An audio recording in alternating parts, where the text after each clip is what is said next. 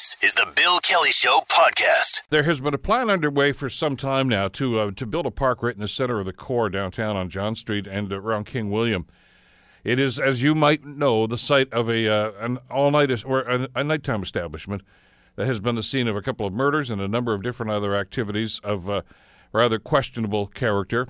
The residents in the condos right across the street are trying to get a show cause hearing. They're trying to get this place shut down. The city, they say, is not being very cooperative about this, but they do have some help on this. Councillor Jason Farr, the councillor for Ward 2 downtown Hamilton, joins us here on the Bill Kelly Show to bring us up to speed on what's happening. Councillor Farr, thanks so much for the time. How are you this morning? Very good, Bill. Happy to kick off another week of fine programming on CHML, the Bill Kelly Show. Well, I do appreciate that, and this is a rather timely topic, too, and very interesting. Let's talk a little bit, maybe, Jay, if we could just, for those that may not know, give a little history on this property in this area, and then we can get into some of the areas of conflict. Well, it's an entire block that is zoned for parkland, so that's key. And it's John Rebecca is one of the corners, quite obviously, but it goes right along John Street between Rebecca and King William and Catherine Street. So it's quite a sizable chunk of a city master plan that's in the books to be developed into a park, one that was already to be developed into a park. Were it not for bright decisions by people like me, I take some responsibility in this, of flipping in the same neighborhood park priorities, and in Beasley neighborhood, switching up the timelines for John Rebecca with the Gore Park master plan. And you can see that's nearly completed with just the smallest and final phase to go next spring, while John Rebecca was put on hold to make that happen in Beasley neighborhood. Yeah, and I understand that, and the fact that you've accepted some culpability on this, council made those decisions. I mean, you had one vote on this, I get that, but I don't know, maybe who could foresee that there was going to be so many problems with this particular area, especially since we as a city, especially as a city council for that matter, have been trying to get people to move back to the core, and that's starting to happen. And those core lofts, which are located right across the road, have been one of those great success stories. And therein lies the problem, doesn't it? Absolutely. And you know, I applaud, and as a matter of fact, Dale Mugford, his wife, Roz, they've been working very hard to gather enough evidence for Mr. Leendertz, our director of licensing, since they presented to GIC some months ago about some of the problems with their neighbor, Club 77. And I just spoke with him this morning, Bill. We had quite a conversation on the phone regarding what are the next steps.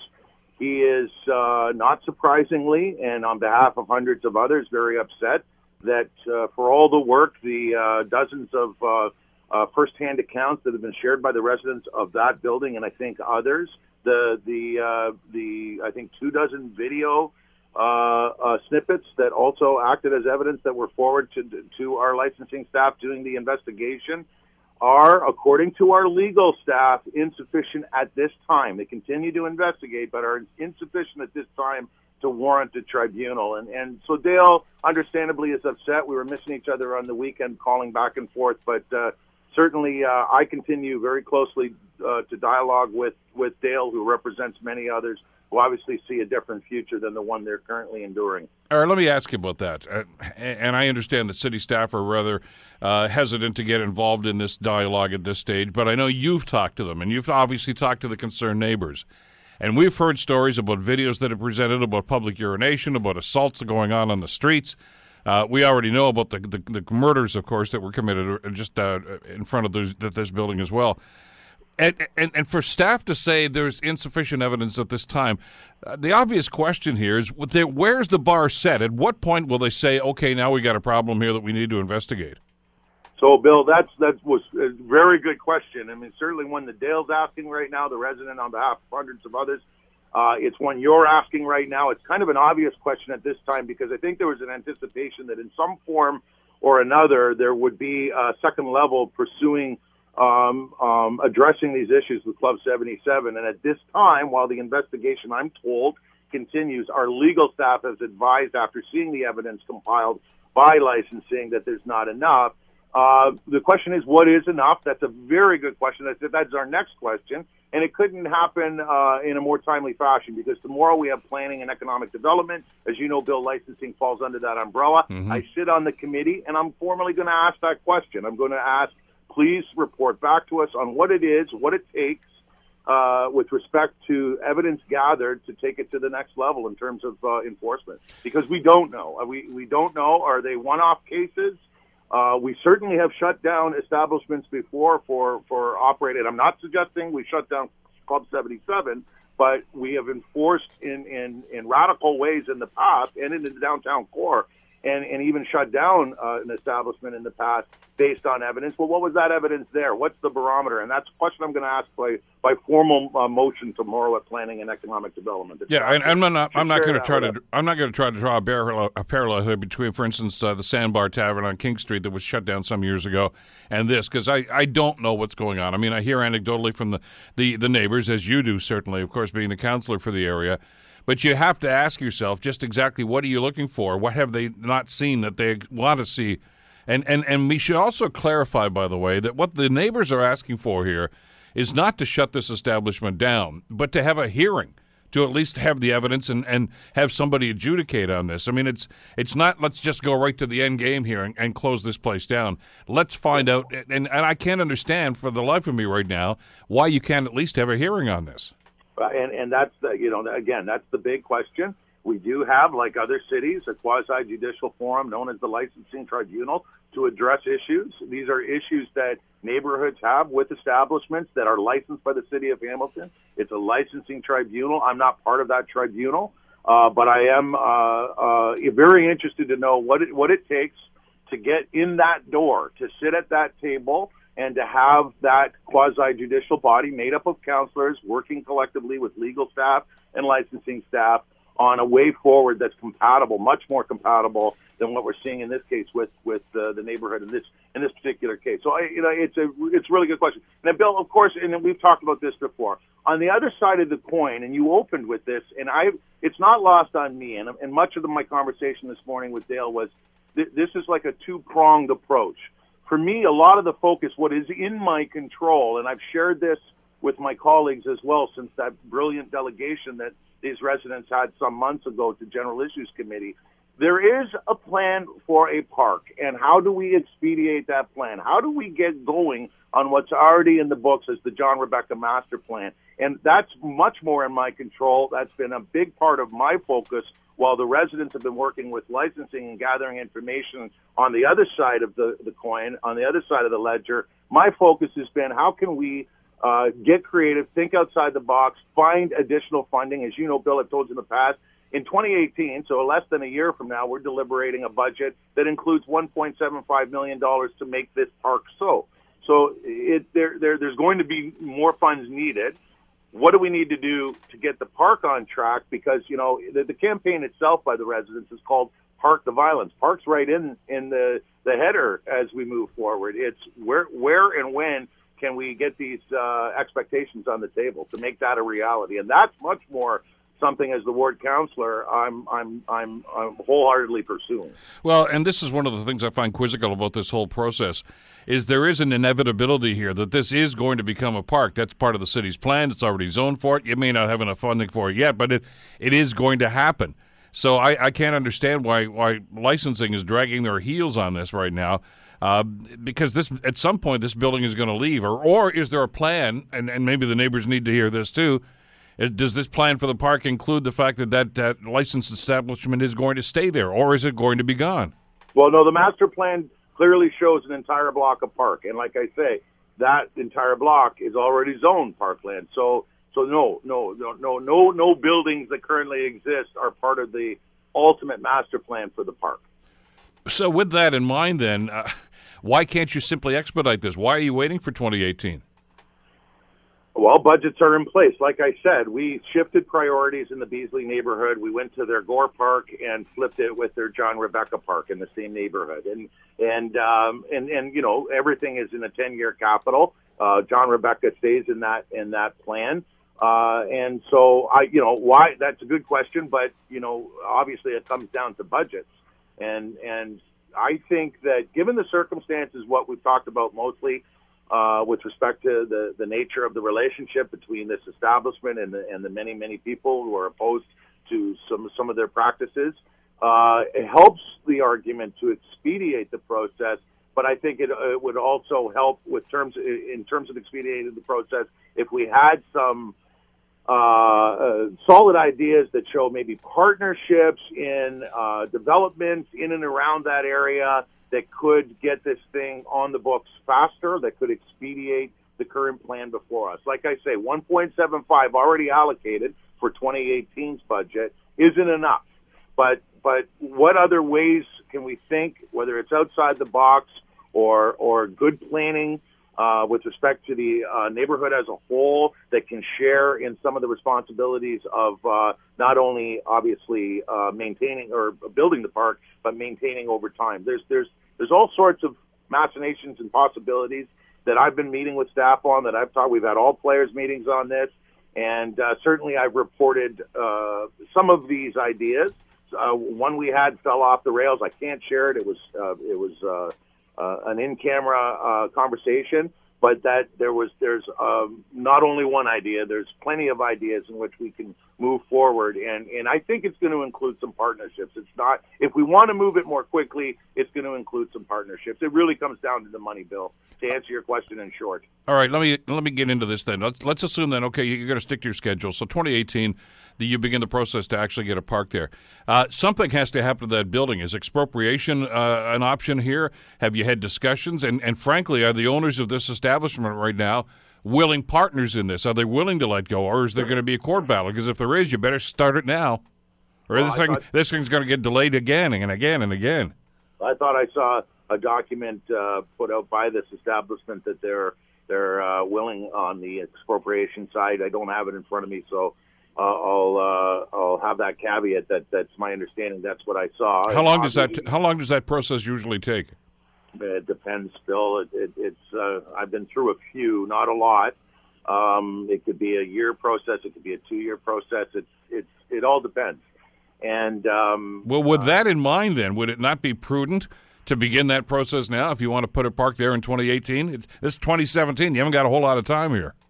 We're not. You know what this would do? It would give those residents, those concerned residents, at least a light at the end of the tunnel to know that, okay, fine, that at least they've started the ball rolling here. I agree. And nothing's off the table. Let's put it that way. But if you go down that road, and you're going to be at this meeting tomorrow, you remember the committee, and obviously this is something that you want to bring up. If you send that message that, listen, we're going to start this thing now, because if you don't and you simply wait till 2018, then you're really looking at 2020 if it's going to be a year or two before you can clear up the expropriation, which only just pushes this back even further. I think what the residents are looking for here is somebody to say, yeah, we're moving on this, and right now they don't see any movement. Yeah, I can't argue with you. I don't foresee moving a motion to expropriate Club 77 tomorrow. I do foresee I will be moving a motion to address that one stream. As I said, there's 2 here. Work hard on expediting the park development. It's in the books. It's zoned. Everything else, but also try to address what does it take what kind of evidence does it take to warrant a tribunal? That's the question I'll ask the motion tomorrow. I wish I could offer many more details. I can only share and definitively share I have not lost track of this file. We have met many times with staff. I continue to a dialogue with Dale and his team that is working hard on also expediting the park development with their campaign. And I hope that sooner rather than later, Bill, if this is any kind of positive takeaway, that we'll have some form of way forward in the near future. I don't want it to. No one wants it to stretch out in the timelines that you're sharing. No one does. You're listening to The Bill Kelly Show, weekdays from 9 to noon on AM 900 CHML. This is almost a surreal last couple of months since November the 8th and the election, the U.S. election, of course, in which Donald Trump was selected as president. The inauguration, of course, is coming up on Friday. And set aside the small stuff, who's going to sing at the ceremony. Who much cares about that? Although, a lot of people seem to want to make a big deal about this. The other element of this that I think an awful lot of people find disturbing is Donald Trump's attack on other individuals. Anybody who says anything against Donald Trump all of a sudden becomes a Twitter victim. And the latest is Congressman John Lewis, a civil rights activist. Now, those that may not know the story, Lewis, of course, is a civil rights activist who marched in Selma, Alabama with Martin Luther King and was very prominent back in those days in the civil rights movement, and has been elected 16 times now to Congress. He represents an area down in Georgia. But anyway, Congressman Lewis questioned the president-elect's legitimacy. And he said that he will not be attending the inauguration, the first time that he will skip on an inauguration since he was selected to Congress. This caused a spat between he and the president. The president started to respond on Twitter to Congressman Lewis's criticisms of Trump and the presidency, suggesting that the Russian hacking did have, this is Mr. Lewis, Congressman Lewis now suggesting on Meet the Press the other day on NBC, that the Russian hacking did have an influence on the U.S. election, and he feels that because of that, Donald Trump is not legitimate when it comes to being president of the United States. So Trump tweeted back that next day, 7:50 that morning, Congressman John Lewis should spend more time on fixing and helping his district, which is in horrible shape and falling apart, not to mention crime-infested, rather than falsely complaining about the election results. All talk, talk, talk, no action, no results. Sad. That was Mr. Trump's tweet, and many people have responded to that as well, and not just to the tweets of Mr. Trump towards Congressman Lewis, but this whole attitude of simply going after people that he considers to be on the other side, I guess, of some key issues. He had some harsh words on Twitter from Angela Merkel, of course, the president of Germany, earlier today. And once again, this seems to be indicators of an ongoing problem. There's one thing to use social media, but others are suggesting that Mr. Trump is maybe taking this to the extreme. Joining us to talk about this is Barry Kay, political science professor at Wilfrid Laurier University. Barry, thank you for the time. It's good to have you with us here today. Good morning, Bill. And on it goes. I mean, it's just fill in the blank. Who's Mr. Trump after today? And John Lewis, who many people are suggesting is maybe one of the people that Trump should have taken a pass on, but that doesn't seem to be in his DNA to be able to do that. He's not even president, and the honeymoon's over. I mean, it's really quite remarkable. But I mean, we can't keep talking about the fact that this is a unique, unprecedented individual in the White House, because that was true months ago. Look, I think he's just heading for a fall. In so many ways. Just in the past week, you mentioned a few of them. He's gone after Angela Merkel. He's gone after suggesting NATO should be over. Even if he feels that way, he frankly shouldn't have said it.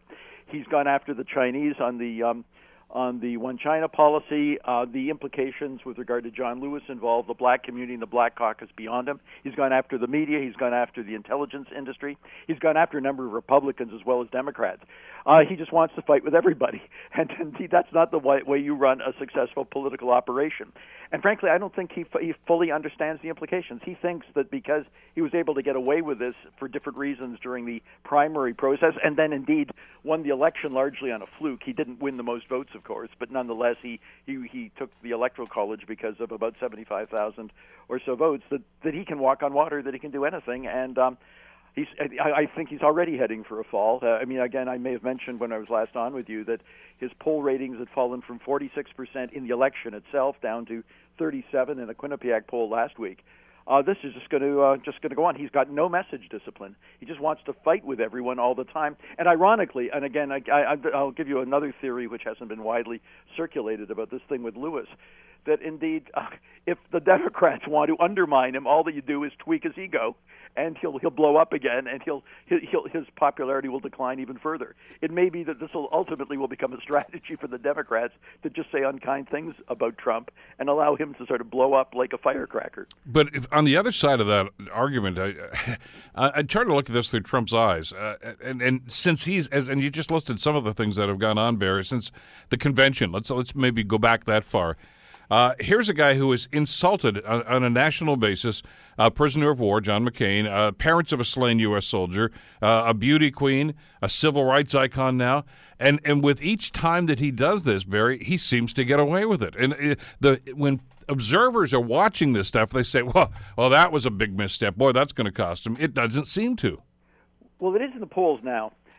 You're right, and again, I, well as many others, were surprised throughout the last year and a half in terms of the fact that he could seem to walk on water, to go borrow the metaphor I used a minute ago, that in fact he could get away with it. I don't think he's getting away with it so much anymore, and we'll see. I don't want to suggest it's over, but the fact that he has declined. One should remember that normally new presidents, and he's not even in yet, though the inauguration is on Friday, but new presidents normally have the most popular ratings in their whole presidency. Obama was over 70%. George W. Bush was over 60% at the time of the inauguration. Trump is now down below 40, and if this keeps going, I think it's going to sink further. And at that point, it's not so much the Democrats that can undo him because they're expected to be the opposition anyway. It's when he starts to become a sufficient embarrassment for the Republicans that enough people get buyer's remorse. I'm not saying it's going to happen 100%. Indeed, I've been as wrong as many other people during the last year and a half about his ratings. But he cannot run an efficient White House this way. He is not going to be able to get things done if, in fact, I haven't even mentioned the things he said about other members of Congress, calling the Democratic leader in the Senate a clown. He seems to think this works just fine. I don't think it's the learning curve, the fact that he has no reason to think that he has to change. He doesn't want to seem to listen to people that don't tell him what he wants to think. Well, or don't tell him what he thinks to begin with. But Barry, this is a guy who in just a few days is going to be the leader of the United States of America and arguably the most important and powerful public office in the world these days.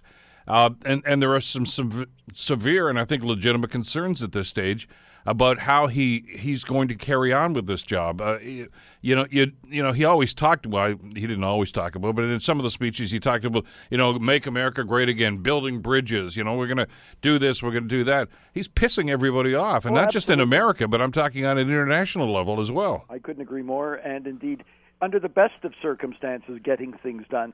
Obama, is a challenge. Obama was criticized for the fact that he was not jolly enough, he was not gregarious enough in sort of inviting members of Congress from his party and from the other party.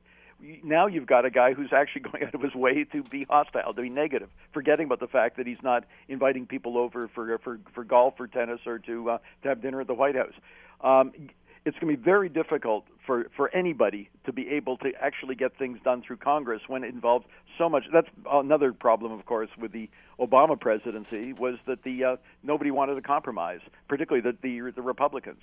You don't compromise with people that have just insulted you, and I think Trump feels that he can get a lot of mileage out of going after the political establishment.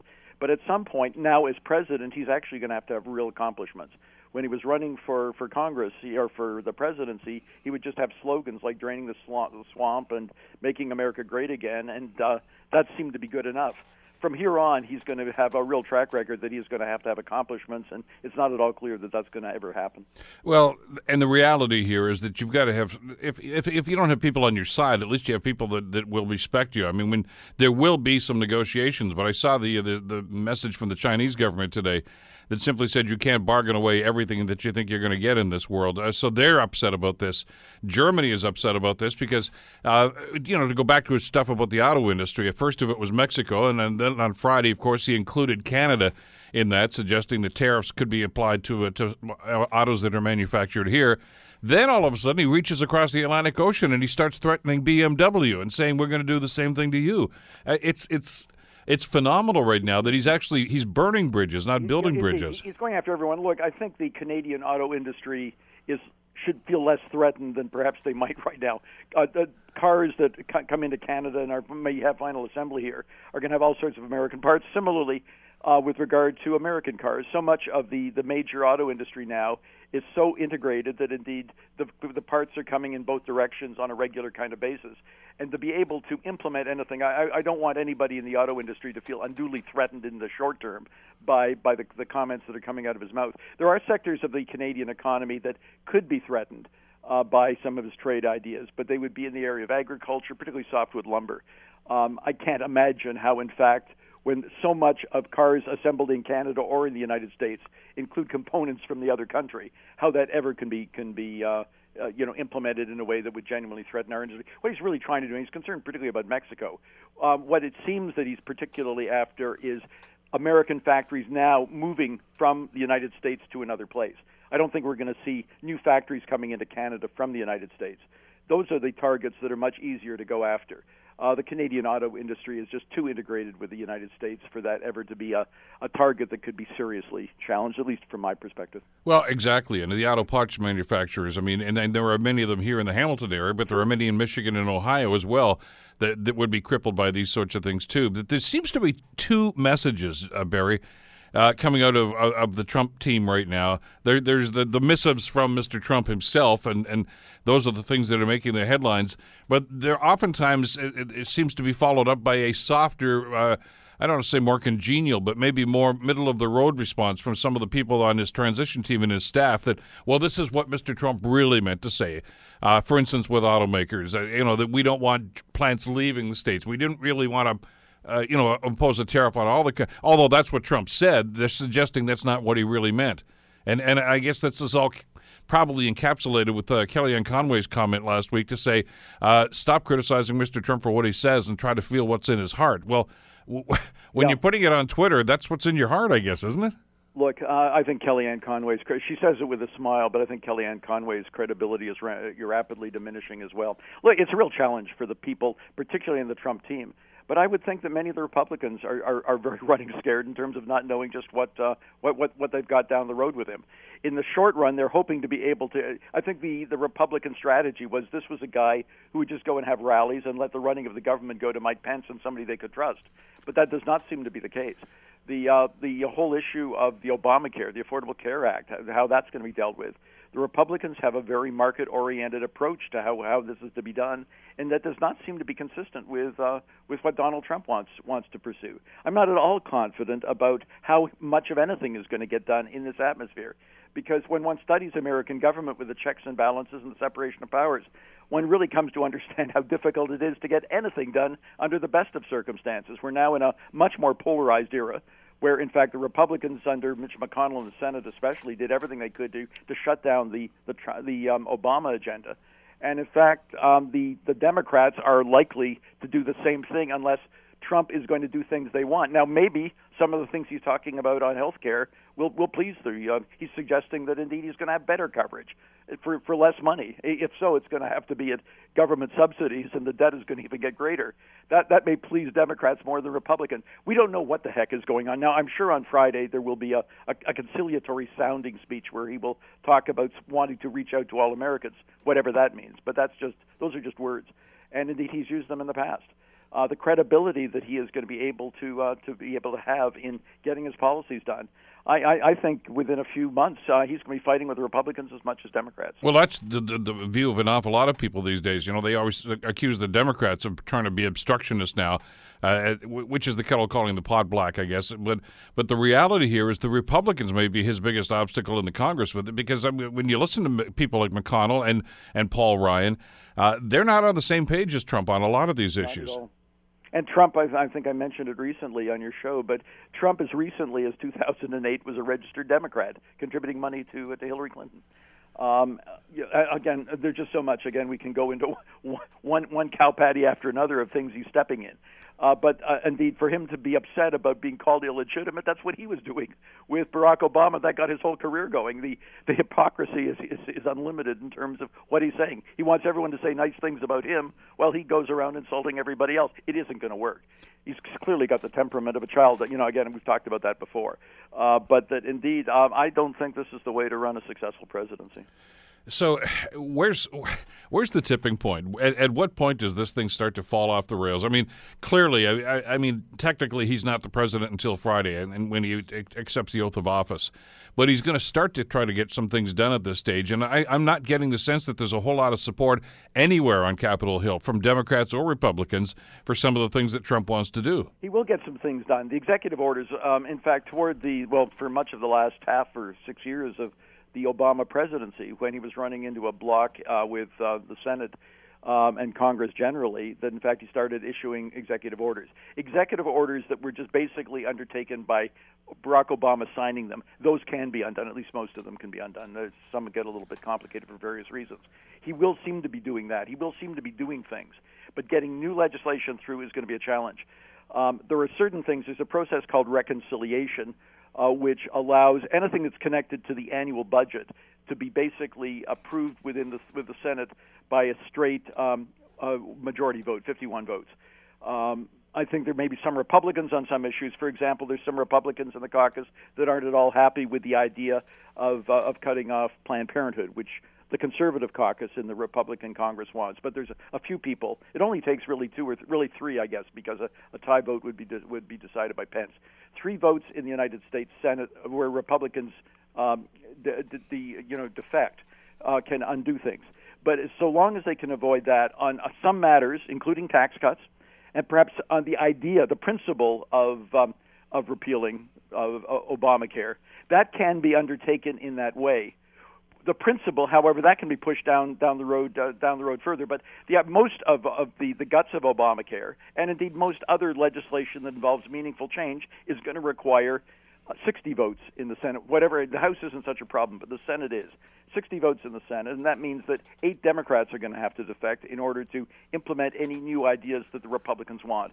And really what I think we're moving back to, for the most part, is gridlock, except on those matters that are executive orders, and there will be some. In fact, his Obama's suggestion that, in fact, he wants to give lower priority to what are referred to as the Dreamers, the children of for deportation. The children of people who, when they came over as children, their parents brought them in illegally. The fact that they would be immune from any possible deportation action. That's a concern that many people in that category have, and there are many other on lesser items. There are many other executive orders that have been issued by the president. So I don't want to make it sound like nothing will happen. There will seem to be action, but it will be on the executive orders. It won't involve, for the most part, new legislation.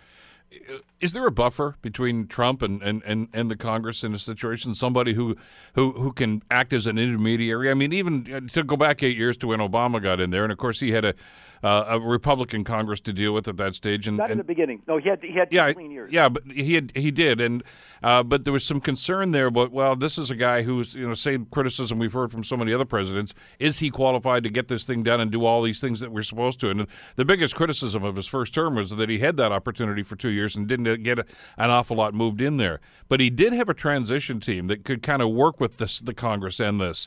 Is there a person or a group of people that are doing that right now for Trump? Well, Mike Pence is playing that role, and I think Mike Pence has probably been more responsible than we know with regard to making recommendations among many of the people who have actually been brought into the cabinet-level positions and the other positions. Because Mike Pence knows people, and if he doesn't know them directly, he knows people who know people. So, in fact, Mike Pence understands that the way to get along with Trump is just don't say anything unkind at any time. Just always explain it away, and that's what his staff have learned. But not everybody else is necessarily playing that rule. You asked the question as to what's the tipping point. We may have already reached the tipping point.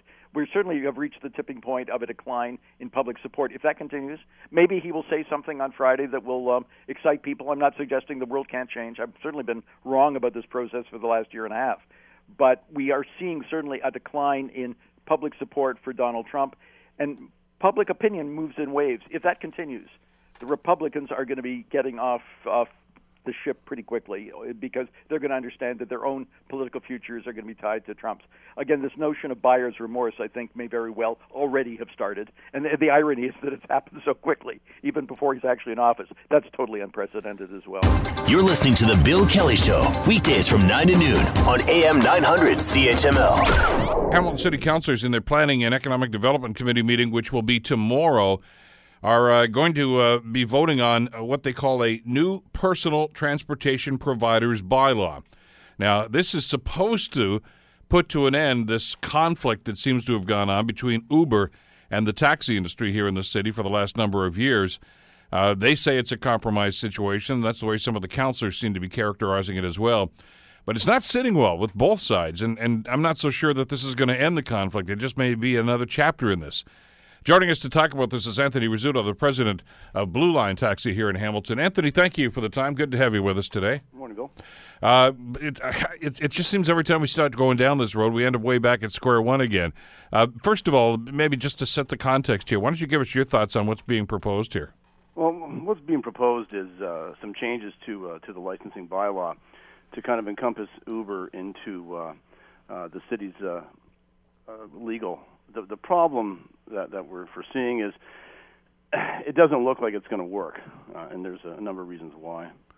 Well, and let's talk about some of those specifics because, first of all, to bring them into the fold, we're told that Uber will pay a certain amount every year to be legitimate, I guess. In other words, $50,000 annual fee plus 6 cents per trip. That's going to generate, they say, about $110,000 for the city. So I suppose that makes the finance department pretty happy that they're finally going to get some money from this organization. But let's compare apples to apples here, Anthony. When you look at numbers like that, compare that to the requirements for the taxi industry here in this city. Well, the taxi industry pays the city pretty close to $1 million a year, every year. So there's a big difference in what they're going to be charging Uber. But one of the shortfalls on this proposed bylaw is all the information that they're going to be getting, they're going to get it from Uber themselves. So set aside the $50,000, but the 6 cents per trip. So they're going to rely on Uber to say, here's how many trips we did. And, are they going to be honest and tell them the exact number? I don't know. The problem is that there's no jurisdictional boundaries for Uber. So we can put in all these rules and regulations, but the guy who's an Uber in Dunnville comes into Hamilton, how are you going to find out who he is? And he doesn't get a copy of, what's required to pick up in Hamilton. I get this. I get noted from somebody who identified themselves as a plate owner, a taxi industry person who's been here for quite some time, and back and forth this morning after this thing was announced, and as we mentioned, it's going to be dealt with planning, and he seemed to be suggesting that what this looks like. The city just gave up and said, we can't nail these guys. We can't charge. It's trying to like nailing Jello to the wall. To try to find them, so let's just let them into the fold, and it's not going to be fair, but at least they're there. What are your thoughts on that? That makes sense. I mean, and dealing with the city and over the last little while, a lot of the indications are the city's very pro Uber. We've had it in discussions. We've seen some of the stuff that they presented.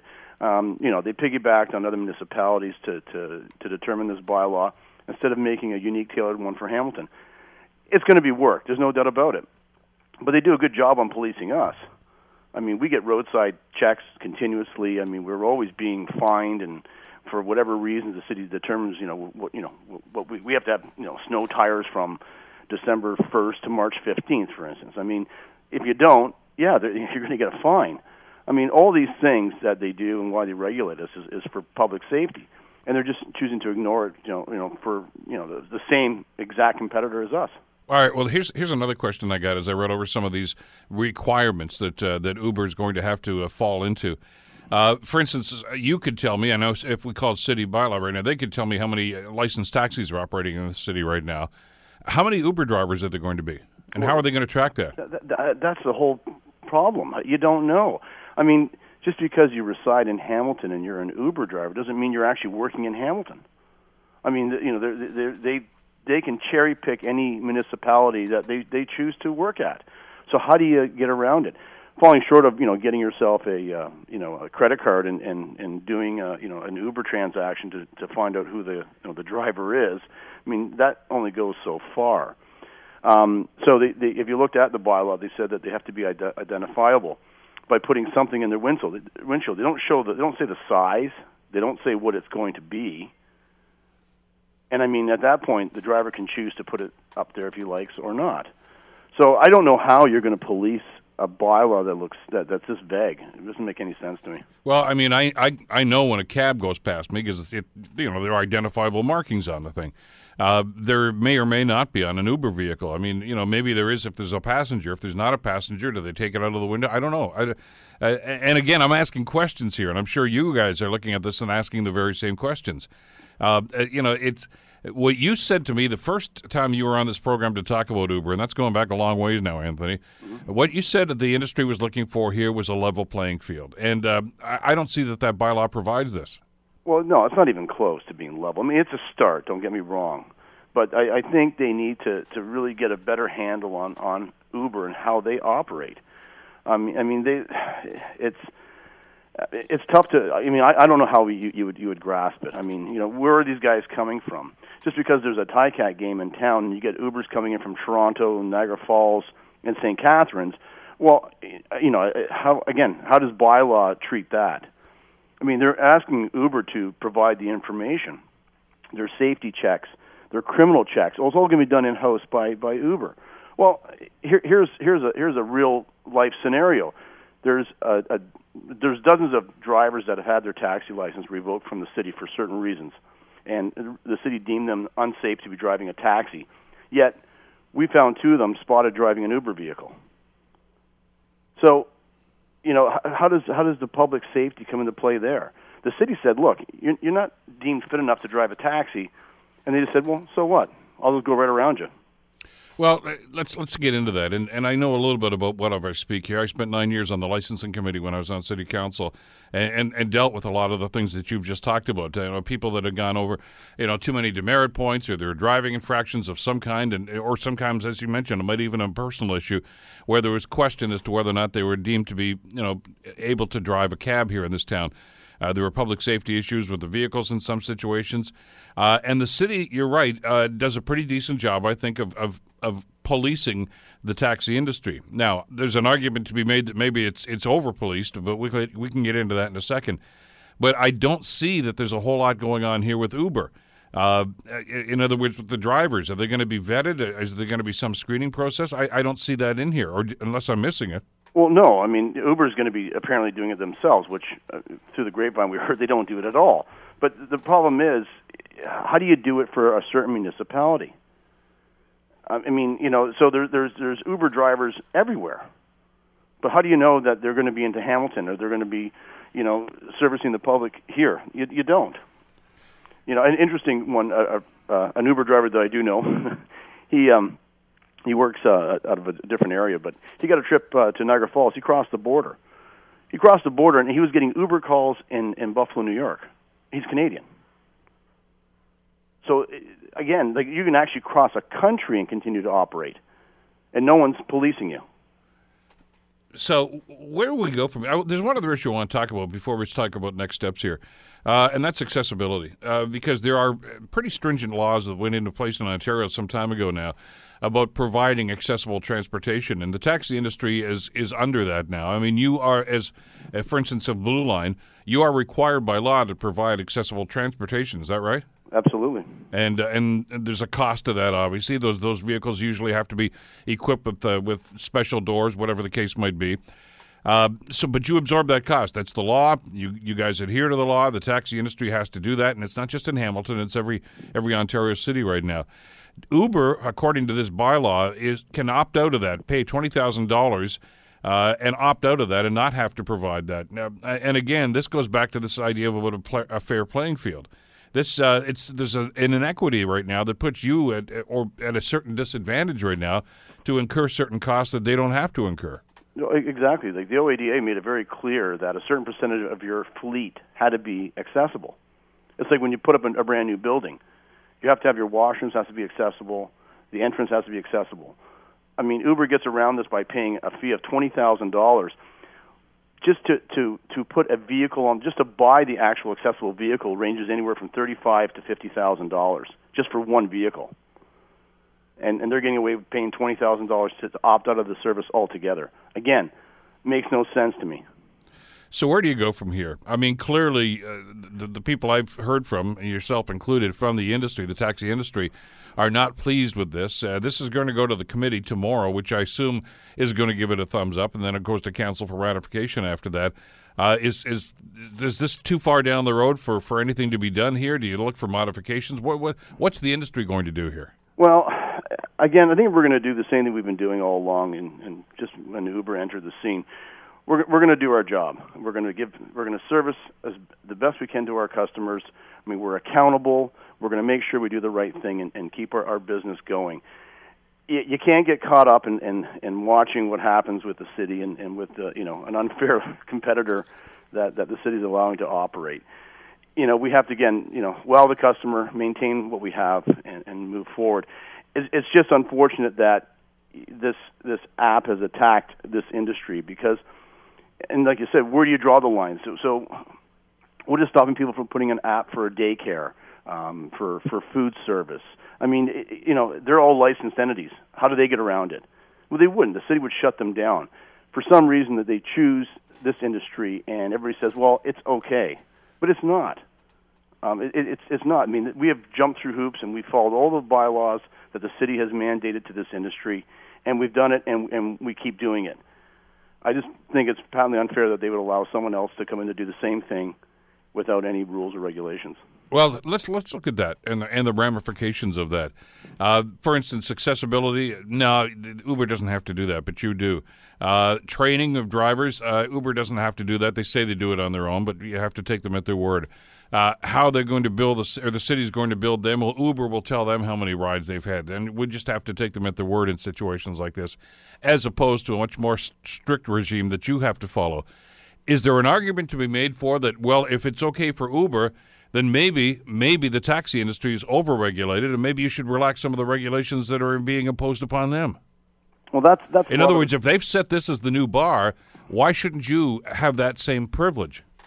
And that's where it looks like the city is kind of throwing us a bone by making some changes to Schedule 25. The only concern I have is that by dropping our standards and our levels, I mean, we fall into the hands of being like an Uber, and you really want to keep, at this point is where you want to be strict and keep your vehicle conditions up, your driver, conditions up, and this way, you're going to be the best possible customer service rep in this industry, and that's kind of where we aren't going to move from that, even though they may change the rules and say, well, we'll drop training and we'll drop the age of vehicle and so on and so forth. I don't think that works. I think our industry is too big, and I think the city's got a lot at stake here to just let kind of the wild west of the taxi industry, because we'll go down to the lowest common denominator, and you can't have that. What's this doing to the industry? I mean, for one, I talked to one person that owned, I think they said 2 or 3 different plates, who in frustration, this was like back last July or August, I guess we were having a cup of coffee, and this individual told me, he says, I'm selling them. This is ridiculous. It's not worth the fight anymore, and the city doesn't seem to understand their plight. Those were his words, but is he speaking for a lot of other owners at this stage? Well, at the end of the day, these owners are here to stay. They have the option to sell their license at any time if they feel they want to. I think, and we watch our numbers, and our numbers are still growing slowly, but they're growing. Uber is making, inroads at some of our night business, but at the end of the day, they start off as a novelty. People realize that they're not as good as us. They're cheaper, and I think that's what drives them more than anything. But like I tell a lot of people who are into it, I said, would you let your daughter take an Uber home at 2:00 in the morning? Because you wouldn't be very smart to do that. I mean, there's a lot there's a lot of unanswered questions there. We have cameras, GPS, we can tell you the routes, we can tell you everything. But at least the customer feels safe, knowing that they're on camera and knowing the driver's being tracked. There's a lot of, and you're hearing it through the news, there's a lot of stuff happening in that Uber industry that people are posing as Uber drivers. They're not actually Uber. They're out soliciting, saying, "Oh, I'm an Uber." I mean, they're actually out Ubering Uber. They get a customer in their car, and they say to the customer, "Look, forget using the app. Here's my phone number. Call me directly. I'll take 20% off your rate, and you can pay me cash." So it's developing a whole new underworld market of transportation that I think is getting out of hand. If it's a taxi driver that is deemed to have been breaking the rules, like you say, it could be demerit points, could be driving habits, could be anything like that. There's a licensing committee, obviously, and you know all about this, Anthony, but for the sake of our listeners, they go before that. They have to plead their case, and sometimes the license is pulled. Sometimes there's a suspension for a little while, whatever the case might be. I don't see anywhere in here that Uber drivers are going to have that same sort of situation, that same sort of protocol. It seems to me as if this is going to be self-policing. Well, it is. I mean, the whole bylaw, the way they set it up, is for self-policing. But the thing is, they're not accountable to anybody. You can't pick up a phone and call 1-800-UBER and say, I had a problem with a driver. I mean, here, you can. You can call us. I mean, setting aside the city's regulations on, you said driver demerit points and stuff, our insurance company demand it. Every 6 months, we have to provide our insurance company with driving abstracts to make sure that they meet their requirements, because once they exceed the 3 moving violations or 3 demerit points, the insurance company gives you one or two options. You either get rid of the driver, or they're going to hit you with a surcharge. The Bill Kelly Show, weekdays from 9 to noon on AM 900 CHML.